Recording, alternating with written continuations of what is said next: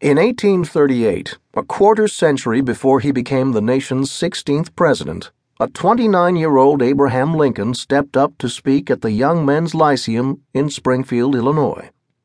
He spoke about what was to become the cause of his life, the preservation of that great American contribution to the human story, government of, for, and by the people. He insisted that the success or failure of the American experiment was up to us. If destruction be our lot, we must ourselves be its author and finisher. As a nation of freemen, we must live through all time or die by suicide. Lincoln's generation of Americans, and every generation since, has faced daunting questions of whether destruction be our lot, and we certainly have our share today.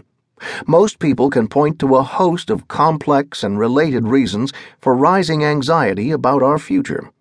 Global and national environmental crises seem relentless and increasingly related to energy, economic, military, and food crises.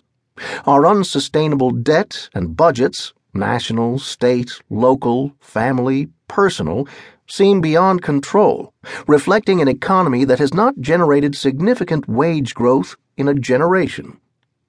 We have been locked in faraway wars for more than a decade, at war in one form or another for a half-century.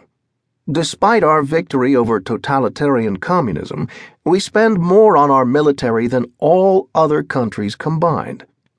We, the descendants of Republicans with great suspicion about standing armies, now maintain a costly military empire across more than 100 countries and a sprawling secret government that collects the communications data of everyone.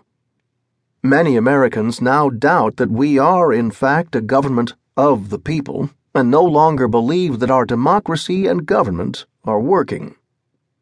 We can point to an array of causes, and we can point fingers at one another, but a taproot of many of these related problems is our collective failure to do what generations of Americans before us did.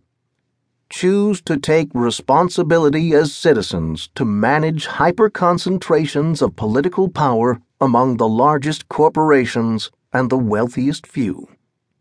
We have lost sight of the implications in a republic of the extreme wealth and power of transnational corporations. The agenda of the largest corporations and those who control them is not the agenda of the American family and the American community. Yet the corporate agenda is now dominant at home and across the world. The impact of Citizens United.